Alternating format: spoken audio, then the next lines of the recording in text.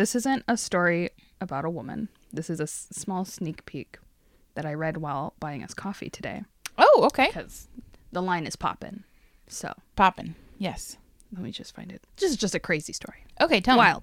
So her name is Serena Kozakura. Uh-huh. And she is a Japanese bikini model. She was sentenced to 14 months in jail. What? For destruction of property. Oh, okay. Guess how she got out of it? How? So she proved in court that her huge breasts made it impossible for her to squeeze through the hole of the opening that got her into the house to destroy the property. Boobs too big. And so it was overturned. That's amazing. I love that. Boobs saved the day again.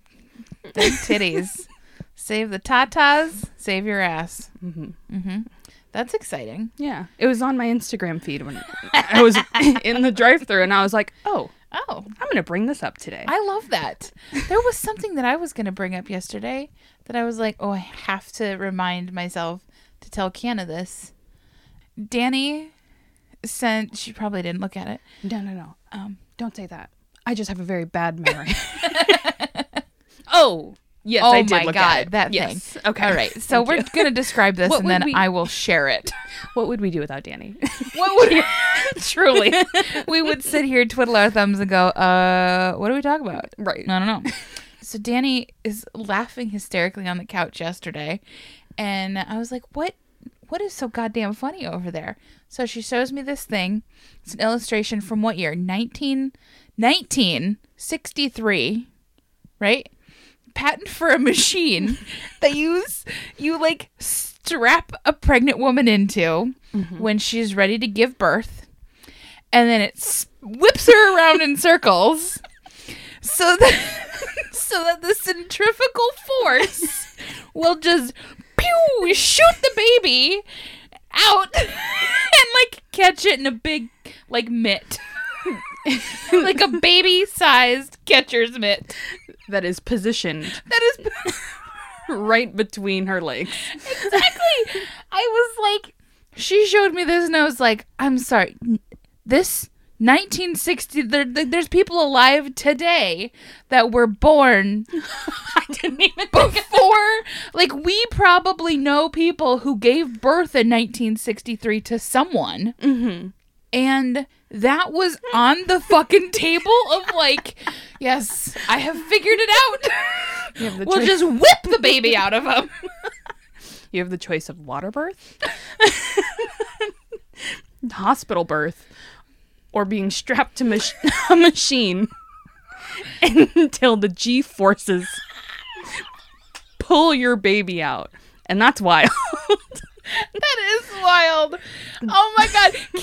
It's like a shitty carnival ride, right? Like it's like the Tilt-A-Whirl, but for pregnant oh man. I don't even have words for it. Yeah.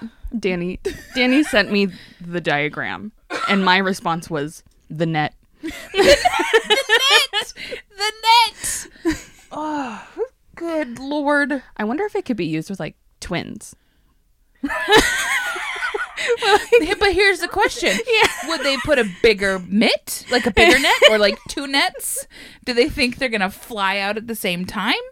Do they spin them, catch one, grab it out, and then like whip them around again? Furthermore, I feel like if this is the idea we're going with here, is that centrifugal force will just pull anything out of your body. Is that something that could be used for like, I don't know, if you got to poop real bad? You know what I mean? Like you haven't taken a dump in a couple days and you're like... You gotta clear it out. You gotta clear it out. Like, maybe that prune juice just isn't working. And you're like, strap me in. I gotta get some things out of here. Kidney stones. Yeah. Oh God. Oh, that would be wild. God, this has gone off the rails. They should bring it back. If it, I want that to be an option. Can you imagine being like, well, this is our patent, but we need to test it. Like, who shows up to that, like, research meeting and they're like, so here's the plan. And they tell you, and then you go, yeah, that sounds great. Who does that? Who would say yes? Well, 63. Probably didn't have much of a choice to get strapped into that That's machine true. or not. That's true. Oh, man.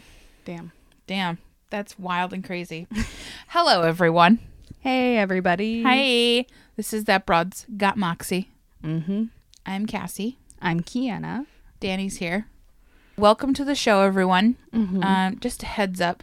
Kiana and I are trying this fun thing where we hold our microphones this week. So Taking it out of the stand. out of the stand into the hand. Oh. And so hopefully Danny doesn't find later when she's editing this that there's just a bunch of like noises accompanying us. If But- the audio is different, Yeah, it's Cassie and I's fault. exactly. Because we were like, I don't want to sit like that. I want to be able to stretch out and move a little. Kiana is wearing a very witchy ensemble today. She walked in. I was like, oh, goth princess. I love it. And when I walked in, Cassie's wearing a lovely jumpsuit. It is Striped for activities. Beautiful color. I can move everything in this. I was like, anytime I'm hot this summer, girl, I don't have to wear a bra. I don't have to wear underpants under this if I don't want to. I'm currently am, but like, Oh, thank you. I mean, we have guests, but I mean, real loosey goosey very underneath cute. this. Thank you. All right, so shall we get down to business? Let's do it. All right. You're starting this I'm week. going this week. So let me preface this by saying, in the time-space continuum, when we are recording, In the Heights came out on Thursday. I didn't realize it came out. What? I had it on my calendar. I just feel like In the Heights was one of those movies that got pushed back because of Yeah, COVID. yeah. And any of those movies, I was like, well, they're going to come out when they come out. I'll see them later. Yes, it's been out for 2 days. I've watched it 3 times because I'm obsessed. It's so good. I can't get enough of it. And so there's this little, it's no spoilers or whatever, but there's a part in there where they're talking about Latin history and the important women in it. And so at one point they're talking about this and a bunch of names get listed off. Ooh. And so I'm going to read those names to you real quick because I was like, I know some of them, but I don't know all of them. Before you start, Yes. In the Heights, Uh-huh. so the listeners know who haven't heard of it, it Yes. is a Lin-Manuel Miranda musical of Hamilton fame. Of Hamilton fame. Mm-hmm. This was before Hamilton. Yep. And it is specifically focusing on the Latinx diaspora in New York. Yes. In In Washington Heights. Hence, In the Heights. Yes. Also, fun connection Tell me. between Hamilton and In the Heights. I Yeah. don't know if you know. So, Eliza opened the first orphanage Uh-huh. in Washington Heights. It's in Washington Heights? Yeah. I did not know that. Oh my gosh. We yeah. learn something new Just a every fun day. fact. That is a fun fact. Oh, I love that. Perfect. Okay. So, the names that get listed off in the movie are Cheetah, Rita, Frida, Celia, Dolores, Isabel, Sandra, Julia, Rigoberta, and Mirabal. Ooh, okay. I did my research and I was like, okay, I know who some of them are. Frida is Frida Kahlo. We've talked about her episode. Whatever. Go ahead and Insert number here. Yeah. Go Google it. Go look at it, guys. Because we Danny- don't remember. insert your voice. Here. Exactly. Just Danny going, 37. Yes. That's what we need. And Mirabal. You did the Mirabal sisters. Episode. Episode. Enter here. And then another character mentions Sonia Sotomayor. So anyway, I did all my research and I was like, oh, okay, I know some of these names. I don't know all of them. But I just randomly picked 2 of them that I wanted to talk about. So that is who I'm going to be talking about this week and then next week. Okay. Because I was just so inspired. I was dancing around the house for the last 2 days. Just been really like living it. It's Hell yeah. It's so great. That's wonderful.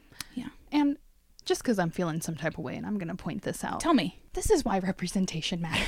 Exactly. The whole time I was watching the movie, I was like, this is why this is important.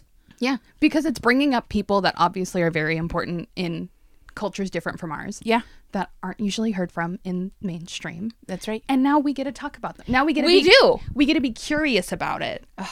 And I love that. I love it too. Oh, it makes me so happy. Okay. Oh, we have confirmation. What was it? Frida is episode 20. Mm-hmm. Okay. And side note, while Danny's finding this information for us, I've been having a hell of a time picking people to cover because I keep thinking of things and I'm like, somebody did this. Somebody did this, and I should go check, but I'm not gonna. So I'm just gonna avoid it. Because that's where you live, Avoidance Island. Oh, yes, thank you. Yeah, you and Danny are fucking roommates on Avoidance Island.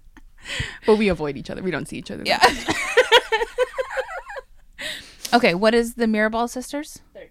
30. Oh, Ooh. all right. 20 and 30. Nice round numbers. Yeah. So, the first woman I'm going to talk about this week from my very long list is Dolores Huerta. Okay. Oh my gosh. Let me just tell you. First of all, my notes came from doloreshuerta.org, womenshistory.org. 2 different articles. One is called Dolores Huerta, the civil rights icon who showed farm workers Si Se Puede. And that was by Maria Godoy, NPR.org. Okay. And then this one is at 90, labor leader Dolores Huerta still works to make a difference. And that's by Nicole Carroll at USA Today. Also, Dolores is a documentary by Peter Bratt. And holy shit, what an incredible documentary this was. This woman she's been fighting the good fight for 60 years. 60 years. She's still alive. She's still fighting that good fight. And I was absolutely blown away. I'm so excited. Yeah. Oh gosh. It's good. We love farm workers. Yeah, we fucking do. Because to tell you what, we were just talking about TP being a hot commod. Mm-hmm. When the world came to a halt and it was like, are we going to be able to get bananas? Are we going to be able to get tomatoes? Are we going to get all these things that we just take for granted being at the grocery store? Mm-hmm. But to think about where they came from, who grew them, who cared for the plants, who harvested all of these things, and like what their lives are like, mind blowing. Yeah. Okay. Labor intensive, low pay. Yeah. And that's why they need somebody to fight for them. That's why Dolores Huerta is so goddamn important. Hell yeah. I have no idea who this is, so I'm very excited. Oh, she's great. So, Dolores Clara Fernandez Huerta was born on April 10th, 1930 in Dawson, New Mexico. Aries. Yes, she's an Aries. You can tell, too. She's on fire. Dolores was the middle child of 3. Her father, Juan Fernandez, was a farm worker and a miner from a Mexican immigrant family, and in 1938 became a state legislator. Her parents divorced when Dolores was 3, and her mother, Alicia, moved to Stockton, California with the children, so with her and her 2 brothers. Dolores' grandfather helped raise her and her brothers, while her mother juggled jobs as a waitress and a cannery worker until she could buy a small 20-room hotel and a restaurant. Oh. Which is so fucking cool. Yeah. I thought that blew me away. Her mother welcomed low-wage workers and farm worker families for affordable prices and at times free housing. Amazing. So cool. Her mother's journey of like essentially being a single parent with these kids, doing the damn thing, and then giving back to the community in a way that is so, so important for these farm worker families. Ugh, amazing. As a young girl, Dolores heard stories about her father and the hard work on the farms and about union organizing. She saw her mother's community activism, generosity, and compassion, which would greatly influence her future. In high school, Dolores was active in numerous clubs, and that kind of got her started on her journey for like social justice. Mm-hmm. But she was also a majorette and a dedicated member of the Girl Scouts. Adorable. Which is so great because that's all about service and giving back to your community. I love the Girl Scouts. I wish I had stayed in it longer. I was a daisy.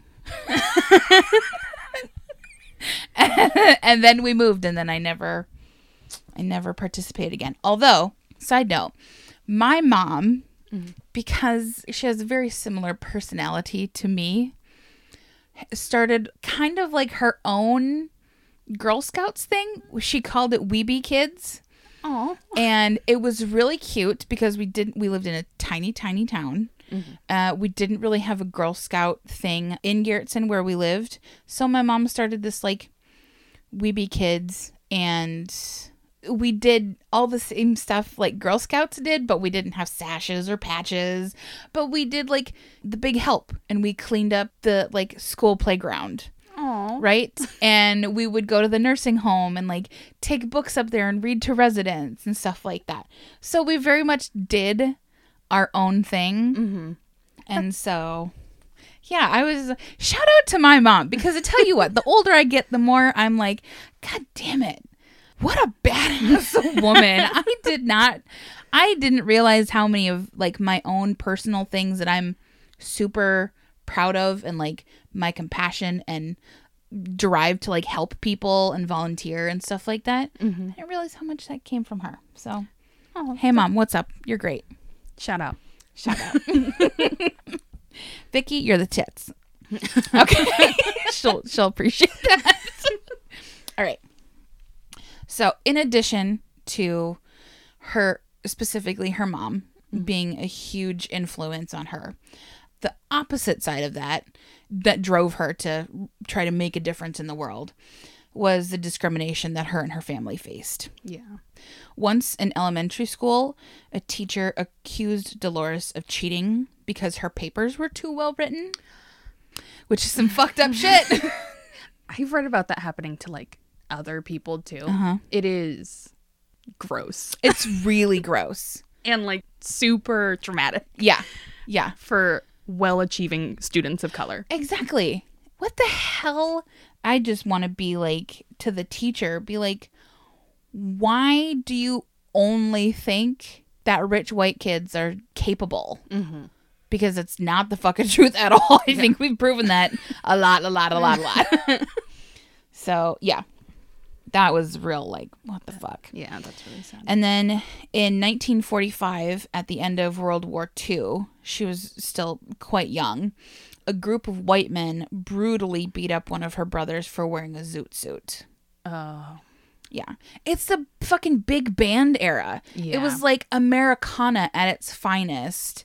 Zoot suits were in, and they were hot and happening, but these military men just were not having it.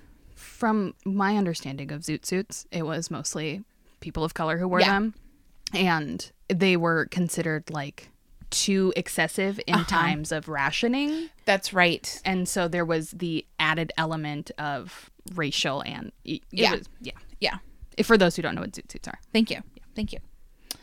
Okay, where was I? Okay. She learned early that injustice was very real and watched as brown and black people were targeted, terrorized, and beaten by the police.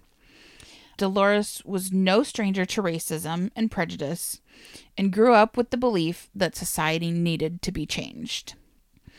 So, she graduates high school. She attended college at the University of the Pacific's Stockton College, where she earned a provincial teaching credential. But after teaching elementary school for only a short time, she left her job and became her lifelong crusade to correct economic injustice. So basically, she was like, I need to be able to do more.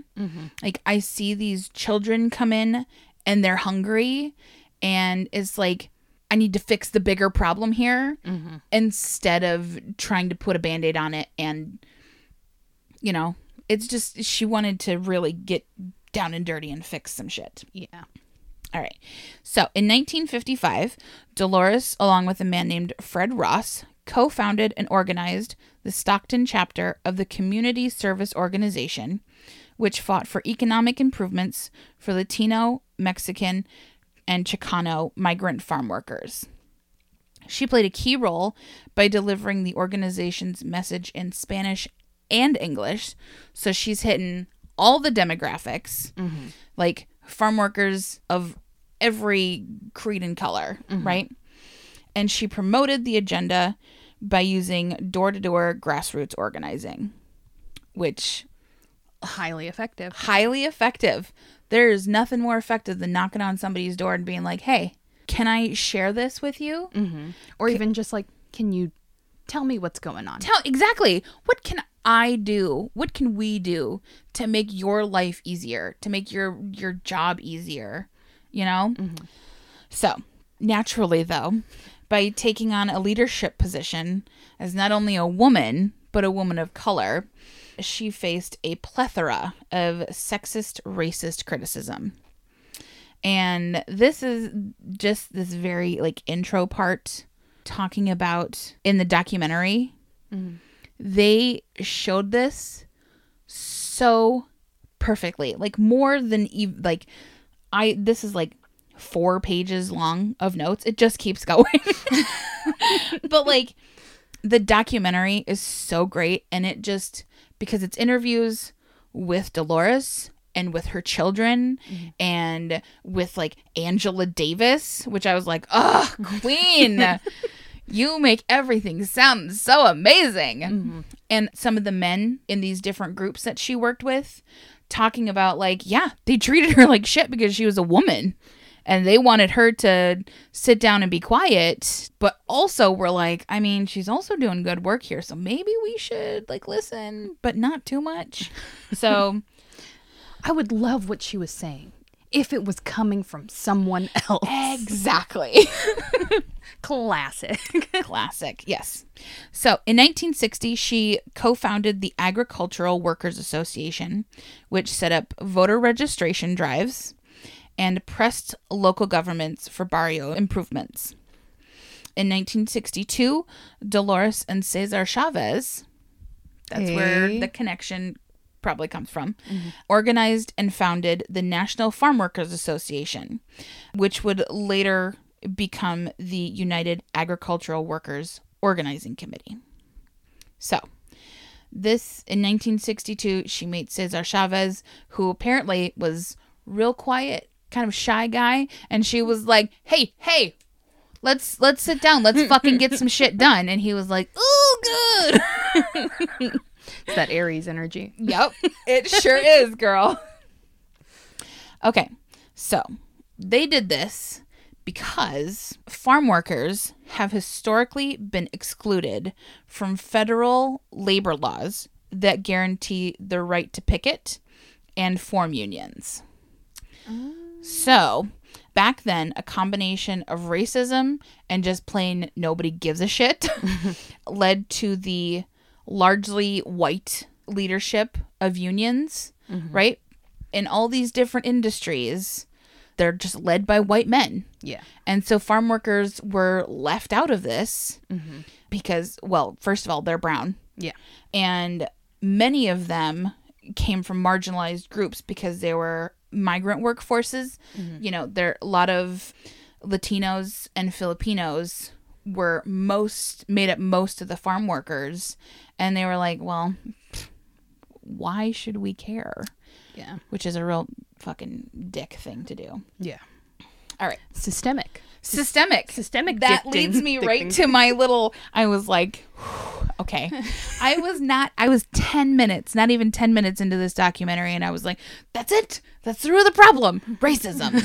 So I have a little blurb that I just was like, okay, I'm going to try and put it in a little, like, here it is.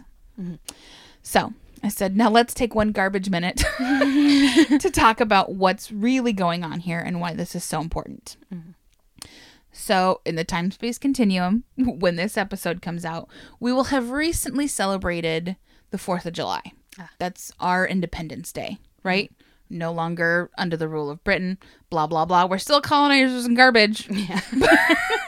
But we're no longer under King George. We can all be Puritan assholes and really dig our heels in. Really steal that land freely from the indigenous people.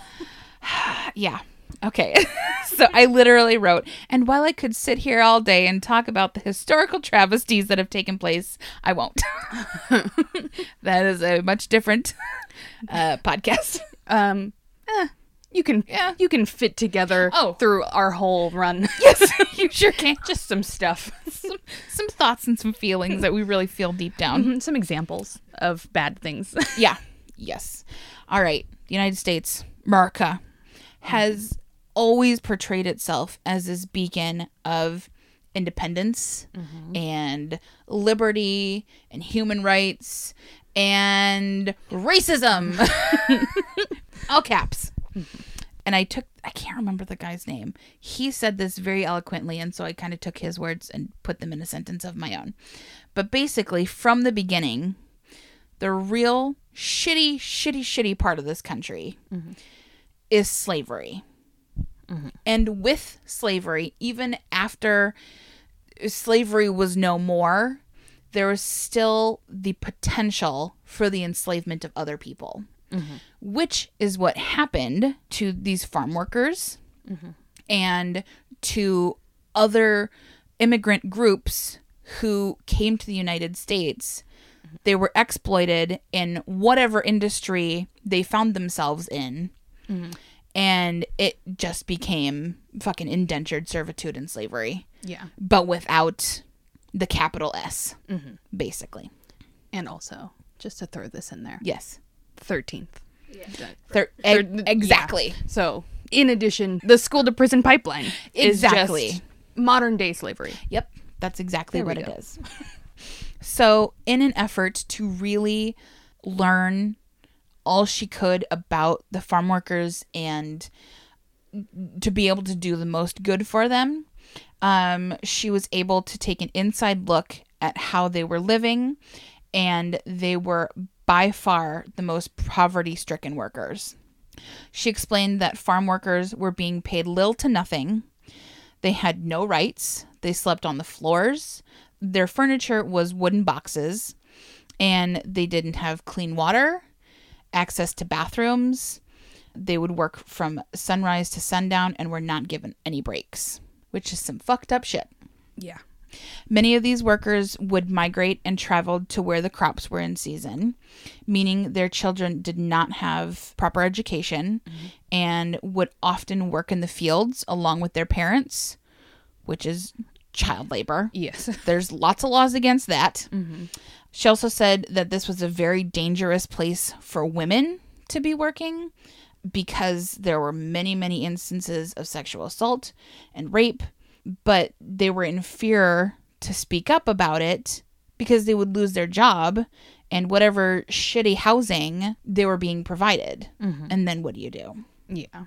Many of the landowners would justify themselves by basically saying, like, we're doing them a favor and the public a favor by giving them these jobs. Which, again, I was like boiling flames on the side of my face. Yeah. That Guys, sort of sounded like a Julia Child impression. Was that just me? It's for anybody who doesn't know, it's from Clue, and Madeline Kahn does that, and it's very funny. And it was just recently in a show that Danny watched, and I saw the scene, and then it was in another podcast, and I was like, God damn. So I recently watched the movie, and I was like, oh, perfect. You know what? Everybody should use it. When you're angry, flames on the side of my face. That's how I feel. And that is also how Dolores felt. She was like, what the fuck? All right. So, baby steps were the key to creating real change because organizing and grassroots and trying to make something happen out of nothing is not easy. And the active. And yes, active fighting against system changes by the people everything who have power. Yes. Yes. So one of the first groundbreaking efforts to bargain with an agricultural enterprise started in 1965. Dolores directed the UFW's national boycott during the Delano grape strike. Taking the plight of the farm workers to the consumers. So basically, they all said, fuck grapes for 5 years. And they went all over the country. At one point, there were 17 million people who had stopped eating grapes. And they talk about this. There's so much information. Let me just tell you. Page, so much. Because this, again, 60 years, this woman has been fighting fucking tooth and nail to get this shit done. So, but in the documentary, they have such amazing footage of people holding signs up that say like boycott Safeway. They were like, if they have grapes, don't shop there. So they were not only not buying the grapes and saying fuck you grapes, but also going fuck you, fuck you, fuck you. I'm only going to the A&P because they don't have grapes and I'm not giving my money to them. Wow. Yeah. That's super cool. It was absolutely fascinating. At one point during this grape strike, they have different like cities all over the country where they have people working for them and helping for the cause, right? Spreading that message. Fuck grapes. And Dolores ends up in New York City during the peak of the women's movement, meets Gloria Steinem. She's getting together with all these different groups. And at one point she goes, we didn't even have to go to Harlem. They just did it. They went into these stores. They said, do not carry these. We won't shop here if you do. And they fucking took care of business. We love solidarity. We love solidarity. And it's like this. There was this great section about Dolores. She's a very religious, very spiritual woman. And so for a long time, she didn't consider herself a feminist. Right? Yeah. Because of her beliefs. And so she meets Gloria Steinem. And she sees this women's movement and the civil rights movement that's also happening at the same time.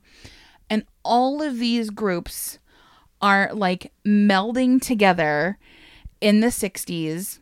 And it's like intersectionality and like every marginalized group who's ever had to fight for something are all coming together and like supporting this person and supporting these people and just back and forth. And eventually Gloria Steinem is like, you know what?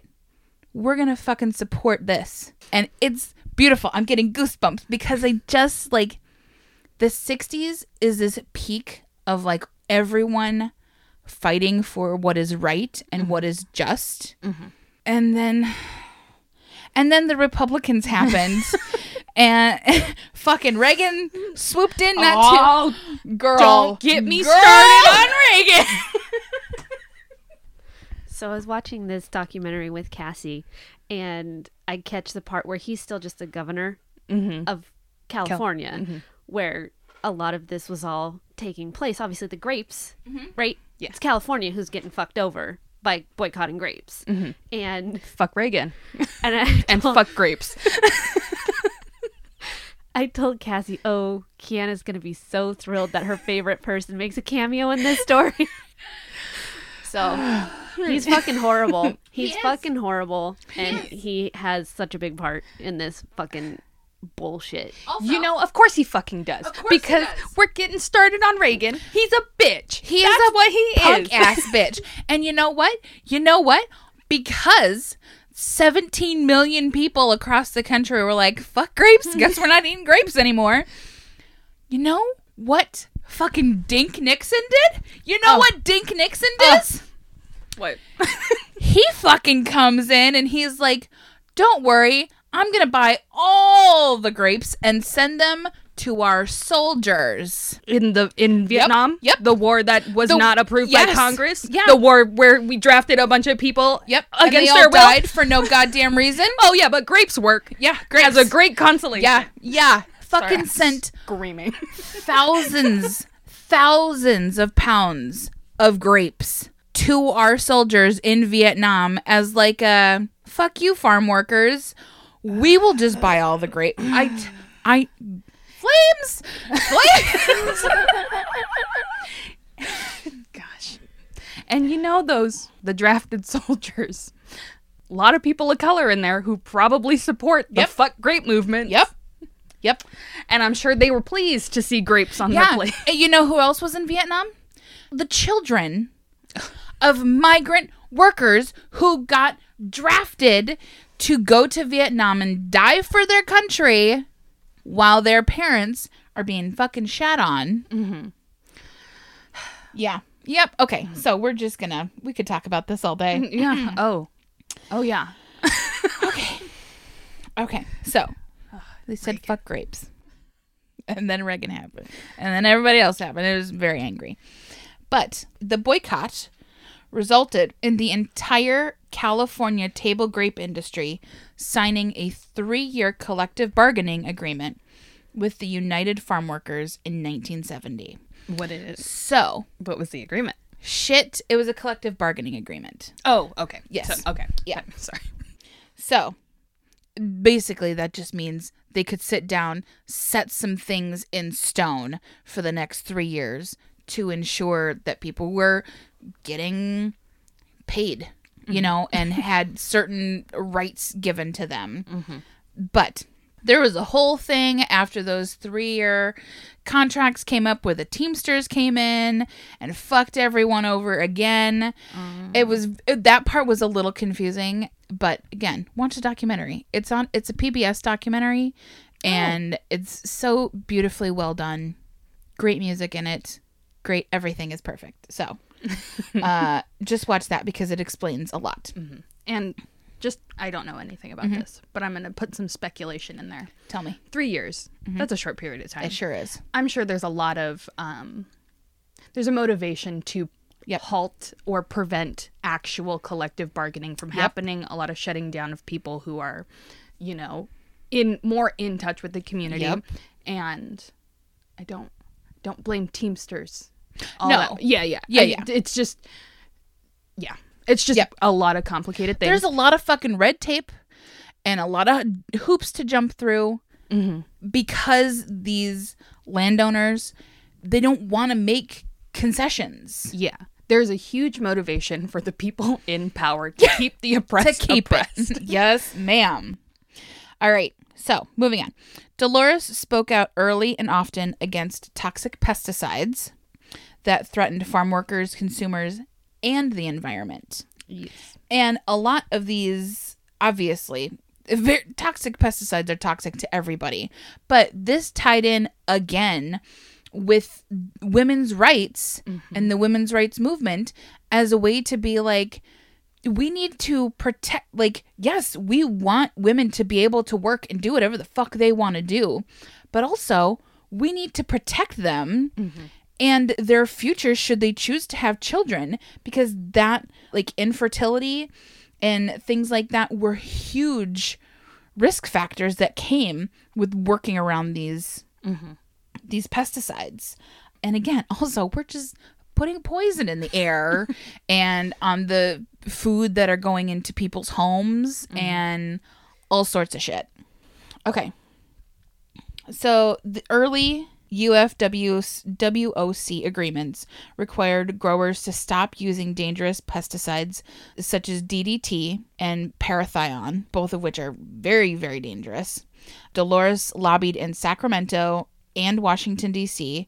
She organized field strikes, directed UFW boycotts, and led farm worker campaigns for political candidates. As a legislative advocate, Dolores became one of the UFW's most visible spokespersons. And this part broke my heart also. So, Bobby Kennedy, Yes. Robert F. Kennedy, was really, really good friends with Dolores. And they worked fucking hand in hand to fucking get him into the primary, and he won. With the help and the votes of Dolores and working collectively to make this happen.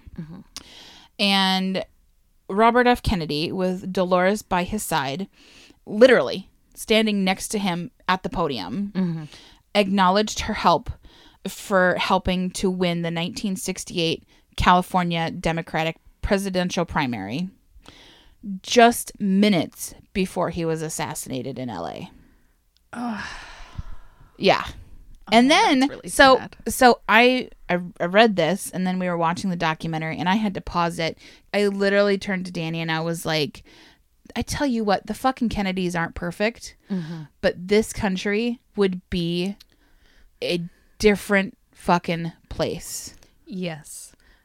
They were killed for a reason, and that is there's a motivation Yeah. in this country to keep the oppressed oppressed. Yes. And they were, in their imperfections, trying. They were fucking trying. And it just broke my heart into pieces to be like, man, we could be in such a different place had some assholes not taken out two people who were just trying to fucking make some progress.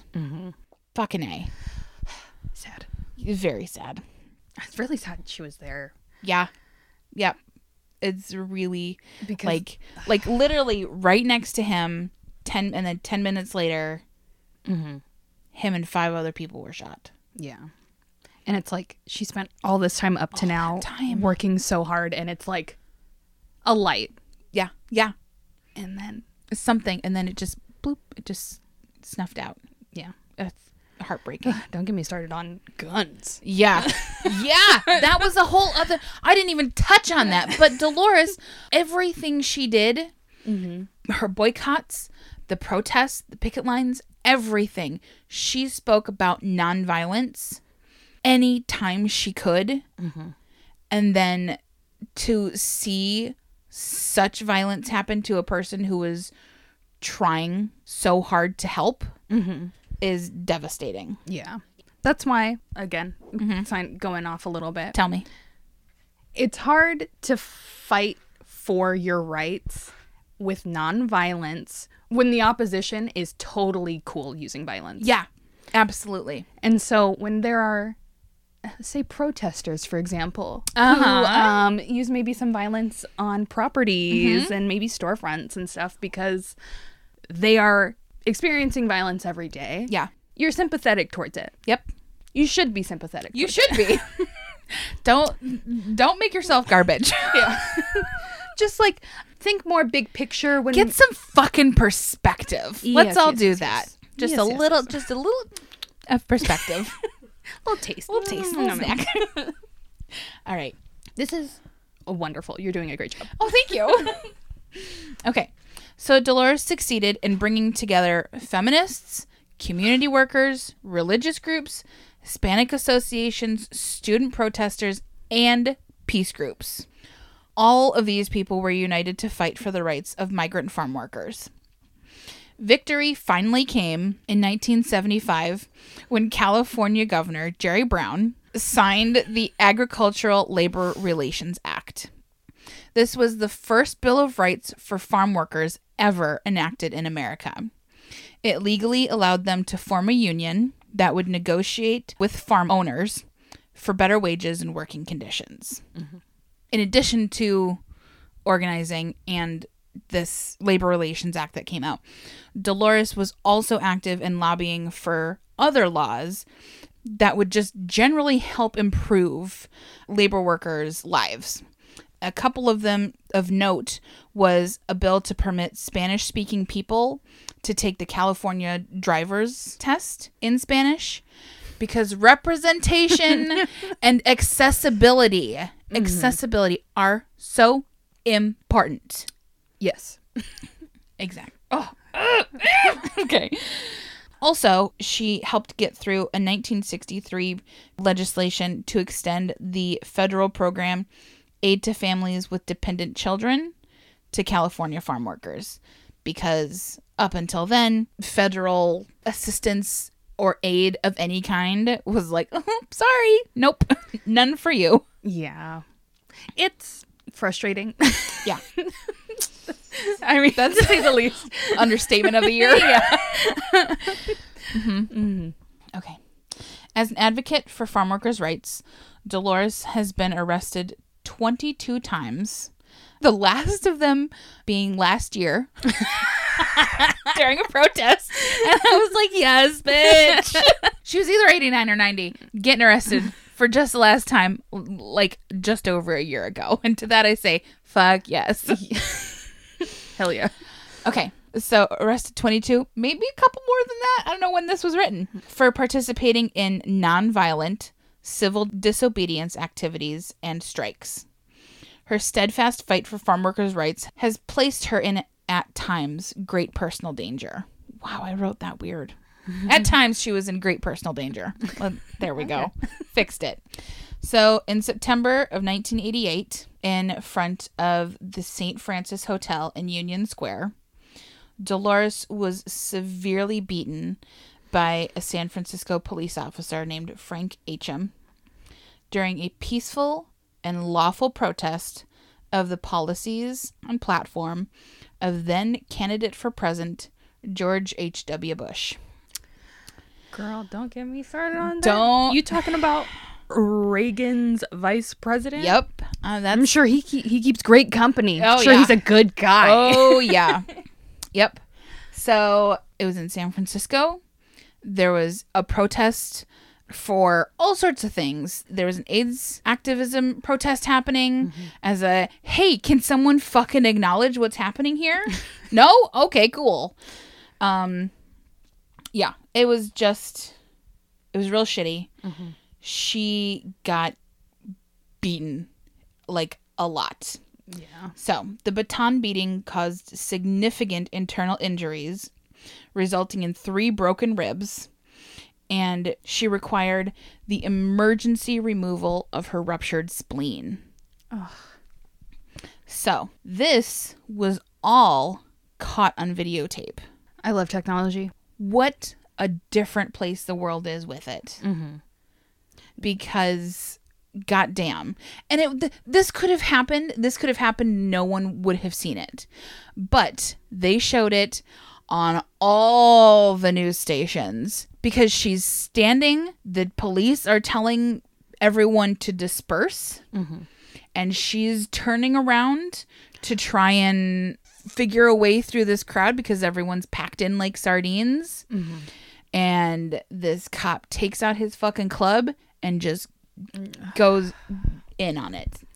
And it's not a one-time occurrence. No, it's not. It happens all the fucking time, especially to people of color. Yeah. Protesting, speaking out for their rights. Yes, exactly. Lawfully doing so. Yes. Yeah. Yes. Yeah. The Bill of Rights. Yes. Does say we have the right to assembly. We do. So, Yeah.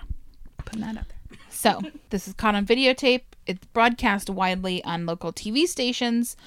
So, she later, after all this, sued the shit out of the San Francisco Police Department and the city of San Francisco for the attack, which she won a large settlement for. I couldn't find the number. But the proceeds went to benefit farm workers. So she took all of it and right back into the fucking cause. As a result of this assault and the suit, the San Francisco Police Department was pressured to change its crowd control policies and its process of officer discipline. And then I said, is this all sounding a little too familiar? Are we all uncomfortable right now? Fucking good. Let's do something about it. It's almost like those training programs aren't working. Right? Oh no. Weird. Do we have to go talk to the drawing board because it's not sinking in? Should we maybe just like take some funds out, Right? put it other places, somewhere that's a little more useful? Useful, yeah. So after a lengthy recovery, Dolores took a leave of absence from union work, which, God damn it, she fucking deserves it. Yeah. She championed women's rights and feminist campaigns during this time off. She also fought for ethnic diversity in these campaigns. She traveled the country for 2 years on behalf of the Feminist Majority's Feminization of Power 50-50 by the year 2000 campaign. And basically, this was encouraging Latinas to run for office. And let me tell you what, it worked! The campaign resulted in a significant increase in the number of women representatives elected at the local, state, and federal levels. Fucking getting shit done. Mm-hmm. And numbers are only growing. That's right. Let's keep it up, ladies. Yeah. You want to do it? You go. Let's support you. Let's get it. Yeah. Not me. I'll support you. Yes. Let's see. So now we're just gonna talk about some of her honors and stuff. So Dolores was an honorary co-chair of the Women's March on Washington in January 2017, the day after Shitstain was inaugurated as president. Yep. Don't get me started on him either. Oh God. In 2014, Dolores Huerta organized people in Colorado to vote against Amendment 67, which it would limit a woman's access to birth control, family planning services, and abortions. Mm-hmm. Which, can we quit fucking talking about it? Like, just leave us alone. Just fucking leave us. Let us make our own goddamn decisions. You have the right to change your mind. You have the right to learn. Mm-hmm. And you should. Yeah. And you shouldn't be embarrassed or shouldn't feel any sort of shame for changing your mind. Mm-hmm. You are growing and learning, getting wiser. Exactly. We should be. That is what being part of this human experience is all about. Perspective and growing and learning and just being a more well-rounded person in this world that we live in. So if that means putting yourself in somebody else's shoes and then going, oh, fuck, I never thought about it that way.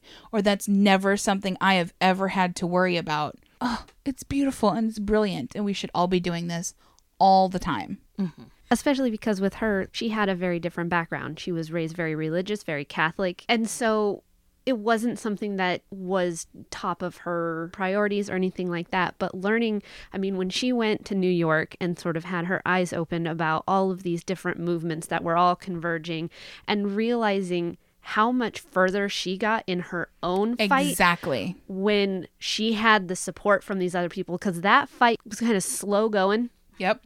And it took off a whole hell of a lot faster once she got the movement, like the women's movement behind her and civil rights and all of these other things. It was like, damn. Yeah. Shit gets done when we fucking band together and are all fighting the good fight.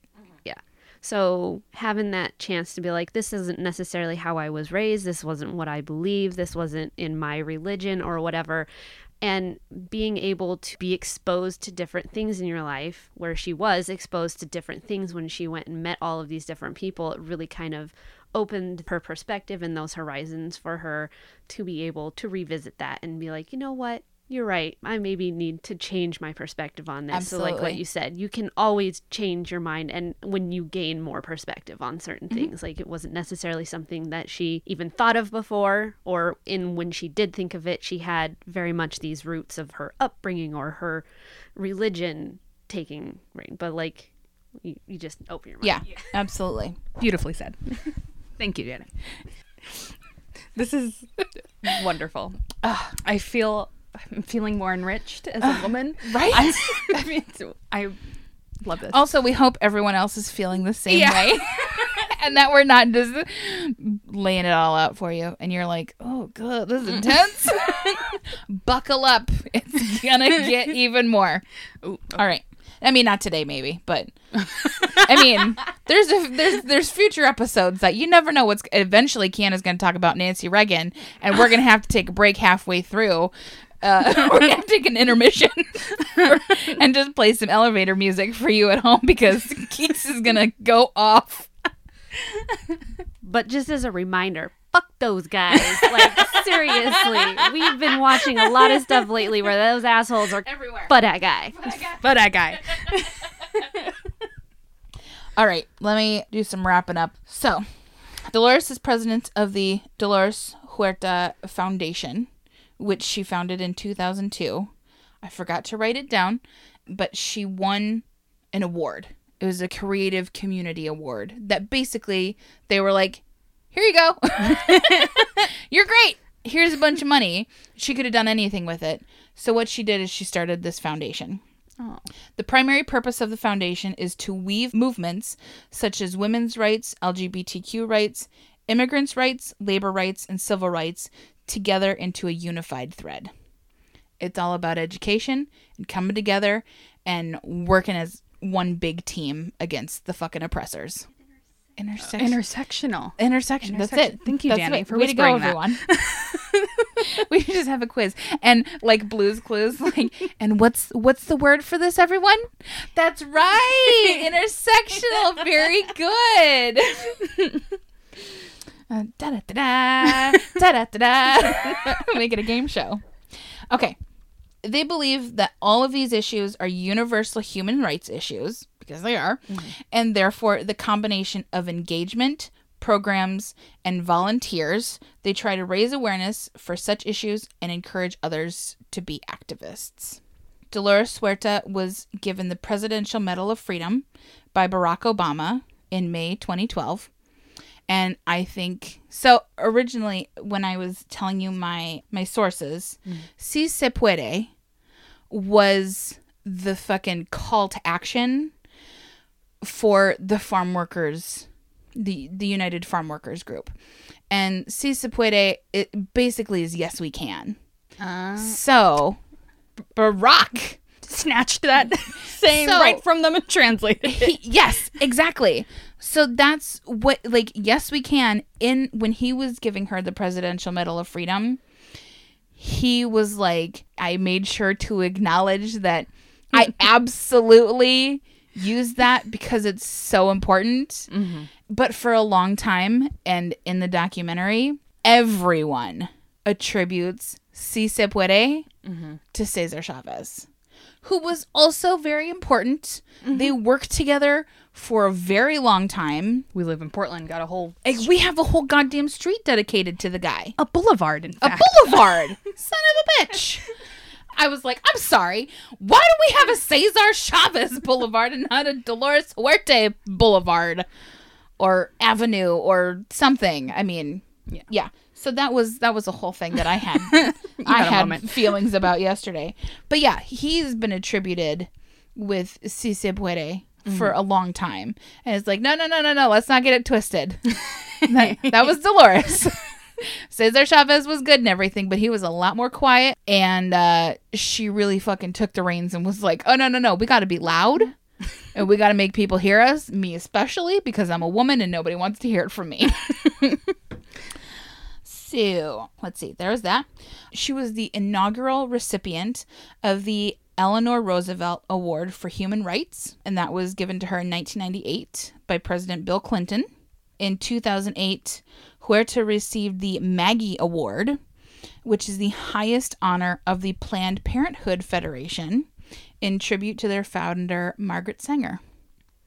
Oh. So, yeah, came all the way around to that, and now is a goddamn champion for Planned Parenthood. Let's see. In July of 2018, California Governor Jerry Brown signed into law AB 2455, which designates April 10th every year as Dolores Huerta Day. Oh, hell yeah. And in March of 2019, Washington Governor Jay Inslee signed a measure also designating April 10th as Dolores Huerta Day. So, come on, Oregon. What the fuck? Once Oregon jumps in, we got the whole West We Coast. got the whole goddamn coast. Let's write somebody. Oh yeah. Let's do it. I'm on a campaign kick. Let's do it. Okay. I'm gonna make some shit happen. There's a neighborhood in LA. It's Boyle Heights that has an intersection that's called the Dolores Huerta Square. In Fort Worth, Texas, there's a portion of State Highway 183 in honor of Dolores. She also has an asteroid named after her. Oh, Yeah. cosmic. This asteroid is 6849 Dolores Huerta. It was discovered by American astronomers Eleanor Helen and Shelty Buss. And I thought that was great. Yeah. Let's see, what else? She also received the Ripple of Hope Award from the Robert F. Kennedy Center for Justice and Human Rights in 2020. So there was an interview that I read as a high school that got a bunch of grants and stuff from the Dolores Huerta Foundation, and they turned this whole school around. It's really, really awesome. And so this was a quote from the vice principal of this school. He said, "Our school is where we want to teach students the power of voice, the power of presence, the power of being, the power of standing up for dignity and fighting for equity, and embodying the life lessons and activism of someone like Dolores Huerta." And I was like, oh, that's so great. Yeah. She absolutely is such a fucking hero and just worked endlessly to Continues to work. and continues to just make life better for people. Period. That was wonderful. Thank you. I feel like I just talked for like 4 hours and screamed. That was worth it. It was worth. I feel like there was a lot of good. there was a good lot of energy good in the room. dialogue and energy. We're really vibing today, guys. I think it's because we're holding the mics. It might be. Like, I feel a lot more mobile, and we can throw it at Daddy. Hey. I also feel like I just have something to say with a microphone in my hand. Right. And it's fuck grapes and fuck Reagan. That's right. Good Who news. are you telling me about? So I'm not telling you about a person. I'm doing that thing where I fit the theme a little bit, Oh, I like it. but Okay. I'm doing what I want. Also, Danny, when we were sitting on the couch last night, Danny goes, "So Kiana just texted me and goes, 'Hey, can I change the people I'm doing this week?' And Danny was like, 'I mean, yeah, I don't care.'" And then we had a discussion. And then what did I text you? I said something about, "Yeah, girl, I'm on it. I'll do it when I've finished my homework." And you said, "You've started ... eyes emoji." And I was like, "Oh, girl." It was a tough week. I was tired. I get it, girl. Yeah. I get it. I'm going to do the other two people, so I won't say who I originally picked. Okay. But I was like, that's 3 women who are still alive Uh-huh. and America based Oh, okay. in a row. Sure. And I was like, nah, don't want that. Let's get a little, Let's spread them out. mix it up a little. Exactly. Okay. So I am talking about the island of Kinu. Okay. Okay. So my sources are 6 Traditions Unique to the Kinu Where Women Rule by Elizabeth Georgian. A website called it's spelt, it's not English. Okay. .ee/en so that the webpage Gotcha. would be in Would English. be in Spanish. And not, I mean, do you know what English I'm speaking? Or what language I'm I'm just going to stop talking. Shit. And then let me find I watched 2 videos. One was by Outpost News, and it's called Kinu, Europe's Last Surviving Matriarchy. And then another video by Great Big Story called Visit the Island Run by Women. Yes. Oh, and Wikipedia. I am into an island run by women for more than one reason. Well, then let's get into it. Yes, let's. So, Island of Kinu, aka No Man's Land, but actually not. We'll get into it. Okay. So, let's learn about where the island is. Kinu is the 7th largest island of Estonia, measuring 4.3 miles in length, 7 kilometers, 2.1 miles in width, 3.3 kilometers, and the highest point rising to 29.2 feet above sea level, 8.9 meters. The island hangs out in the Gulf of Riga, and it's, together with some of the smaller neighboring islands, makes up one of the smallest municipalities of the country. Yeah. It's up by Scandinavia, and it's in between, like, the upper part of Scandinavia and Russia. And it's Latvia, Lithuania, Estonia in that Oh, it sure is. over there. Would you look at that? Mm-hmm. It's just across the bay from Helsinki. Yes. I didn't know that, but yes. Okay. Oh, I'm looking at the island right now. Hey, stop it. Okay, Spoilers. Sorry. Okay. There are 4 villages: Lemsi, Linakula, Rutsikula, and Tsar. I like it already. Yes. One can reach Kinu by a 15-minute plane trip or by ferry, with trips taking 3 hours. Oof. Yes. So not the plane. The plane ride, 15 minutes. Right there. Ferry, 3 hours. And in winter, you cannot get there by boat. Dunzo. Yeah. That is ice. Oof. Oh, that was my next note. I just got ahead of myself.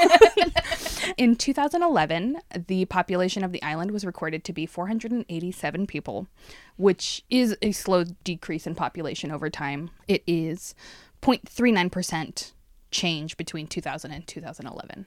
I checked the census website.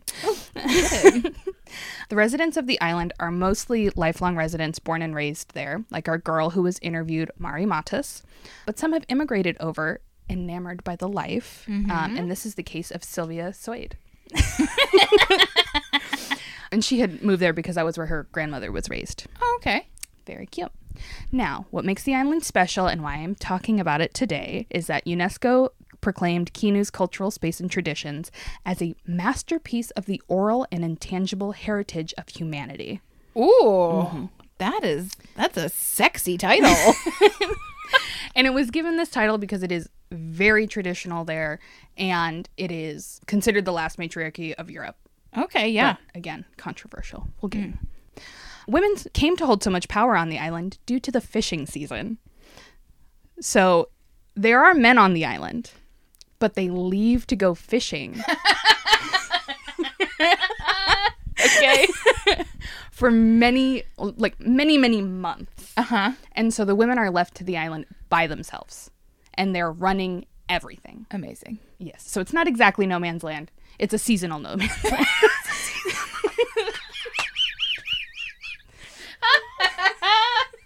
I love that.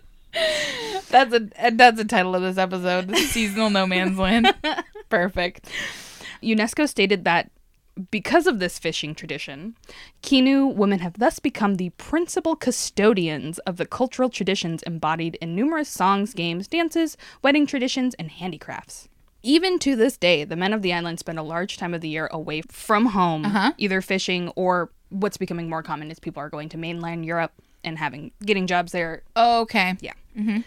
Yes. Okay. During the fishing season, it is extremely rare to see a man here unless he's a tourist. Yeah. The women have practical skills to live year-round on the island. However, Can you tell I did this last minute? So far, no. But when you go and look through it, you're like, yeah, I said that. Yeah, okay, I said that too. And I feel even worse about it because we came off of such a good one. No, I love this. Okay. I am all about an island of women. So am I. That's why I wanted to cover it. Now let's consider the fact that they are considered Europe's last matriarchal society. Mm-hmm. So a matriarchy is a social organization where the mother is the authority figure in the family. This is a social system where power is held by women and cultural norms and customs favor women. Okay. UNESCO is like, oh yeah, Kinu fits this. Women do everything over there. But the women on the island are like, okay. Yeah. So Sylvia, who moved to the island. Her grandmother. Yes. She said, quote, I understand that on the outside perspective, Kinu does look like it's a woman's land, and it's the last matriarch of, in Europe. But I would definitely disagree. I think there are certain families here, yes, that are led by women, but the male opinion here is what matters the most. If a man says that's what he wants to do, then that's what's done. Gotcha. Yeah. Boo. Yeah. Mara, who was born and raised there, also considered the culture to be more patriarchal. I had a quote that I transcribed from video. Oh, okay. And then I don't know what happened. Because I went back and it was fucking gone. I was like, and I took the quote at the same time as the Sylvia's. Mm-hmm. So I'm just going to give you the rundown. Okay. So what she basically said was that, yeah, women do everything here and they live here the most, but it doesn't mean that they are necessarily more powerful. Yep. So like everywhere in the world. Yeah. yes. Like everywhere in the world. Gotcha. So it's just, they aren't there when some decisions are made, the men. And that's why they don't have a say in everything. Sure. But when they return, they're much more cared for and catered after by the women. Well, that sucks. But now let's talk about the women and what they've been upholding in their culture. Yes. And their power. Yeah. I just wanted to get that out there. Yeah. We need to take care of the technicalities. Now let's get to the good stuff. Okay, thank you. So women have a clear role on the island, if you haven't noticed. Rituals, initiations, church, government, and everything is run by them. Mara stated that basically the woman's role is to, quote, take care of the life circle of the land. Oh, I love that. When she was asked about the men's role, she said, men bring income, good income. Better income is better. Or we can manage them better. So they're still managing the finances of the island. Sure. Over time, a hallmark identity of Kinu women is to be exceptionally strong and independent. Additionally, the women on the island have worked extremely hard to maintain their cultural identity and keep traditions alive. They also have to prepare the island for the harsh winter season, where they're basically cut off from everybody else. Oof. And one of the articles I read said that Kinu women, their life needs to constantly be in motion. Damn. They're always fucking doing shit. I They're couldn't getting live shit there because I like to do a whole lot of nothing a lot of the time. I suppose, though, if I had to constantly prepare for like 6 months of darkened ice, I'd probably be a little more diligent. But they weave and stuff. Sure. And that feels like it could be a hobby. Yeah. But it's still necessary. Yep. So while the island has been affected by outside influence, for the most part, the traditions have been kept very alive and are deeply ingrained in society. For example, the island adopted Russian Orthodoxy as a religion in the mid-1800s Oh. in hopes of getting farmland from the Tsar. Yep. But also, where? Yeah, exactly. It's tiny. I don't know. I don't know. I've met people who like run as much as there is land on this island like regularly. I don't. But like Neither do I. you could run from one island, like one end to the other. Yeah. It's just like exercise. So it's not big. Yeah. I bet you none of the women on the island are marathon runners. Probably They just don't not. have the space. Fuck it, they're busy. They got shit to do. That too. They're not jogging for fun and then getting a juice. Like, no, ma'am. No juice. Herring.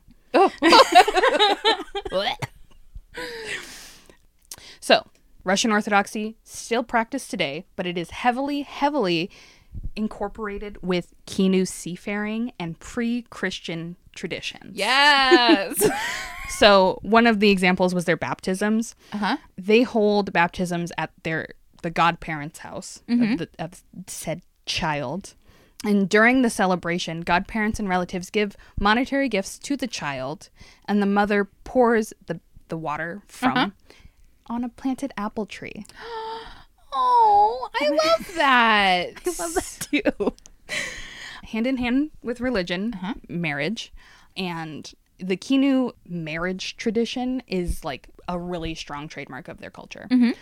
And like baptisms, they are a mesh of pre-Christian traditions and Christian traditions. I almost said post-Christian, but We're not there yet. One day we might make it, but thus far we're stuck just right smack dab in the middle of it. yeah.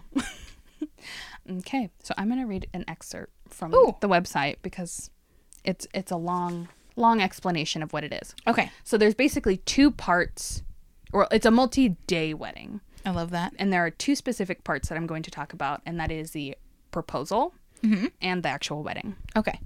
So, Kozjad, which is the wooing process or the engagement. Quote, first the groom needs to ask the hand of his bride to be. They ask. That's nice. Hello, somebody is. The groom and the groomsman, together with his closest relatives, go to the house of the bride. The groom brings the drinks, and the bride takes care of the food, because they have to do everything. Of course. Even when they're being fucking wooed. Yeah. As the date has been previously agreed upon, the bride has invited other girls from the village to her house. The bride with the girls hide themselves under large woolen shawls, and the groom has to pick out the right girl. Fun! After the groom has succeeded in finding his bride, Uh-huh. I don't know what happens if he doesn't, but Yes. after the Tough shit, buddy. You're marrying the wrong woman. That's what happens. You pick the wrong one. That's the one you marry. It's like a shitty game of Guess Who. pretty unfair to her friends too. That's true. That's true. Yeah, I'm sure he just picks until he gets the right. Okay, that's fair. Until he gets his bride. After the groom has succeeded in finding his bride, there is a party with traditional food and dancing. Great. So after this happens, at the end of the night, if the groom gets a woven belt, that means his proposal has been accepted. Okay. If not, then he has been rejected. Oh, man. Can you imagine waiting all night to see if you receive a belt? It's like a better version of The Bachelorette. And instead of a rose that's going to die, you're like, look at this fucking belt I got. Let's make a sketch. Okay. That is The Bachelor, but it's Keanu. And it's a bunch of men getting belts. Yes. Who doesn't get the belt gets sent home. Perfect. Oh, I love that. The actual wedding ceremony is usually held the summer after the proposal is made. And that's only if he gets the fucking belt. After the ceremony of proposing, the bride has to prepare her dowry. So during the wedding party, she has to give all present relatives of the groom and all functional figures. So like if there are waiters, Yep. musicians, she has to give all of them hand knitted things as a gift. That's a lot of knitting. Yeah. So weaving, I'll show you pictures of it and it'll be on the Instagram as well. Beautiful, Oh, I can't even imagine. I bet they're stunning. colorful, wonderful. Detailed. Yes. Because that kind of handiwork, you can't find that just anywhere. That is special. Yes. So she has to make all of this stuff. If she has not managed to make enough needlework or knitting things, the bride has to ask other girls on the island for help, and every Thursday they'll gather to work. Oh, like a knitting party. Yes. I don't knit, but that sounds like fun. Well, you'll like this next part. Okay. Because at the end of each Thursday when they're working, in the evening, the young men, his groom and his friends will come over and they'll have just a little dancing party. Like it's a celebration of community and everything the whole way through. I love it. That's so cute. It's adorable. Okay, so now we're at the wedding. Okay. The wedding party is now. Okay. Things have been knitted and have been distributed. Belts are being worn. Yes, exactly. Perfect. So the wedding party of Kinu unites oral tradition, ritual practices, and handicraft. Traditionally, the celebration is held in two houses. The bride and the groom will have separate parties in their own homes Oh, okay. with their own guests and members of the kin.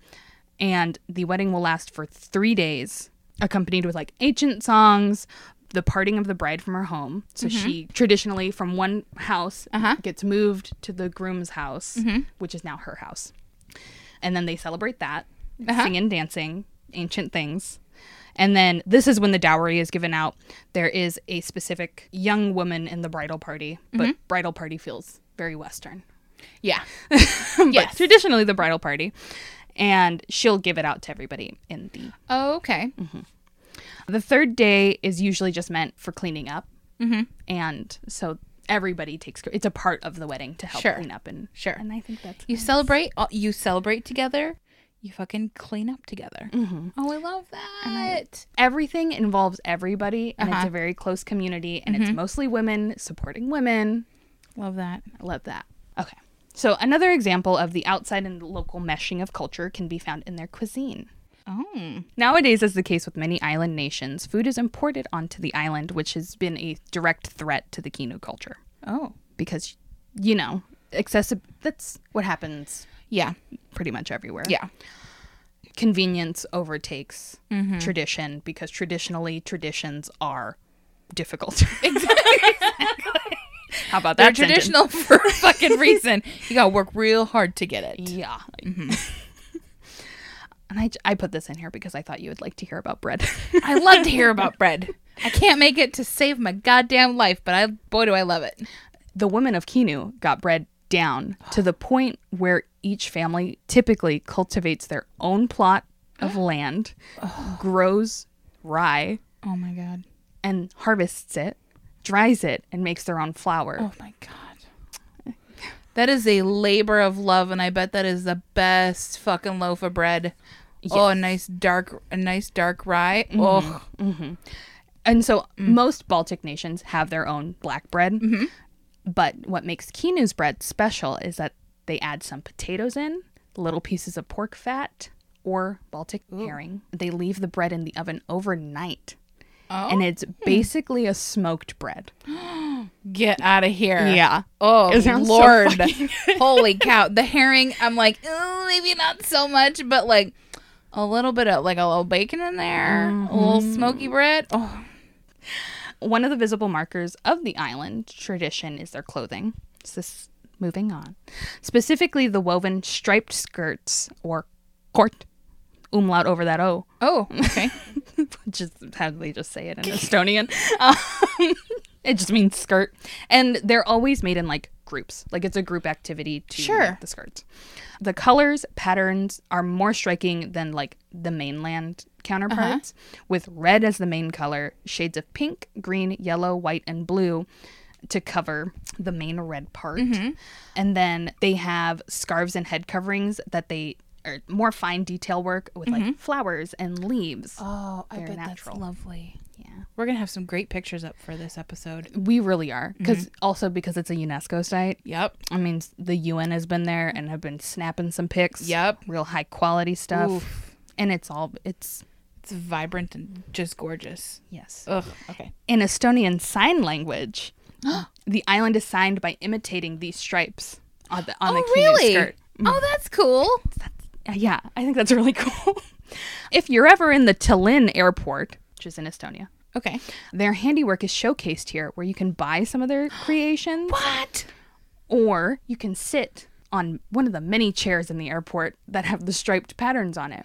That's so cool. Yeah. Let's go to Estonia. I want to go to Kinu. You can. It's like a tourist site. Can you really? Yeah. They have a bunch of B&Bs. Okay. 40 euros a night. Get out of town. Girl, we're going to Kinu. Okay, there's a whole lot about Kinu that I feel like I've missed in this because I don't speak Estonian. Their culture is more than just visual, of course. Another important part of the culture is their music and dancing. And the music has its origin also in pre-Christian times. Basically, the whole island is pre-Christian with like... A little sprinkling of Russian Orthodoxy in there, yeah? Exactly. Oh, Yes. I love a pagan.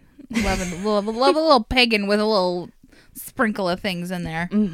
Many of the songs are like lyrical and like a narrative piece and are sung just throughout daily life. It's like a huge part of the everyday culture. It's like a musical.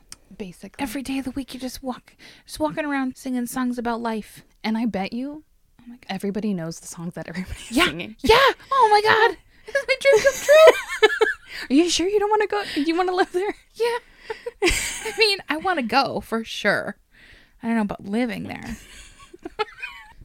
Typically, so the singing and dancing is throughout daily life, but then they also have a lot of like events where more performative singing and dancing happens. Sure. And this is at the Metsama, which is described as a cultural farm where just like the hangout is. It's like a community center. Okay. It is open to tourists, and they often play films year-round about the culture at the Metsama. Fun. And I did try to learn more, but again, all in Estonian. Yeah, Like yeah. I wanted to know where the name came from. Couldn't figure it out. So if anybody does know more, please reach out. Email us at thatbroadsgotmoxie@gmail.com. That's right. Tell us all the deets. Yeah. If you've been there, Oh my God. I I'll want die. to know more. Yeah. Tell and me. send us all your pictures. Oh yeah. We want it. Yeah. It'd be It's going on the list. We'll just randomly go to Kinu en route to another destination and like make a trip of it. I think Tallinn is really pretty. So I think just an Estonia trip would be Yeah? worth it. That's fucking cool as shit. I texted Zeth that. I was like, hey, this is fantastic. I want to go. Uh-huh. And he was like, oh, yeah, they call it the Philadelphia of Estonia. And I was like, oh, I'm going to bring that up on the podcast. That's really interesting. And he just meant it. He just meant it as, we've been to Philadelphia before. And that was kind of weird when we tell people that's where we went as a vacation. Uh-huh. And so this would just be that again. It absolutely like would nobody would be, everybody would be like, why'd you go there? Yeah. What's there? Exactly. And just to put this out there, Philadelphia was great. So, Yeah, we loved Philly when we visited. we did the podcast when I visited. Everybody knows I've been there. Yeah. I had a lot of feelings about it. Yeah, and you had very sore feet. Yeah. Literal. Did I tell the story that the blister on the Yeah. bottom of my foot exploded while I was walking? And you had a squishy foot. Yeah. That was gross. I'm started buying. Thanks for bringing it up again.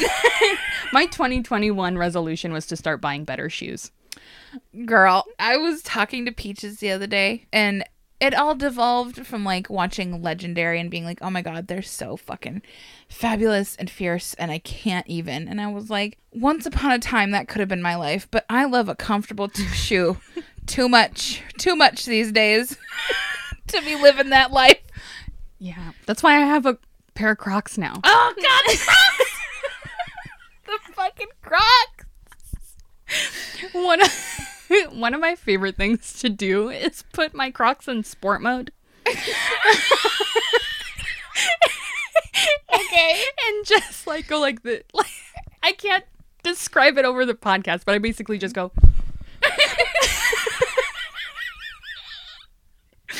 all around the house. Oh my God. I feel there's something about Crocs that make me feel so powerful. Just in a for way. everyone, just so everyone can visualize this in her mind. Kiana essentially just made like the Flash move, like he's gonna take off and then just like disappear because he's so fast. And it's also sort of like, you know, in football. It's like a runner stance, or that whatever that is. That's on the like Heisman Trophy or whatever that weird position. Like you're pushing someone away, but also lifting your leg at the same time. And I only do it when they're in sport mode. When I'm relaxing, no. Can you explain to everyone what sport mode is? I know what it is because I've had a pair of Crocs, not in about 15 years, but please enlighten our listeners. So, on a pair of Croc, it's a clog, and then it has a band. Mm-hmm. And you can either push the band up, and it becomes a part of the, like... The arch. That goes over the top of the foot. Or you can put it down, and your foot is more secure in the locked Croc. and loaded. Yeah, it's like a strap. Mm-hmm. And it goes around your foot, and that's when it's in sport mode. And that's not coming off. No. So when you're in sport mode... Watch out. The world is your oyster. I'll have to take a video of me playing around in sport mode. Let's do this. It's when I'm in sport mode. Yes. It turns me on. Not that way. Tell us more about that, Keeks. How do your Crocs get you all riled? Back to the story. Okay. Because they don't get me all riled. They just put me into sport mode. And I feel very athletic. Do you remember that sticker we saw in the car last weekend? What did it say? Don't crock it till you rock it or no, something? You're not rocking it if you're not crocking That's it. That's right.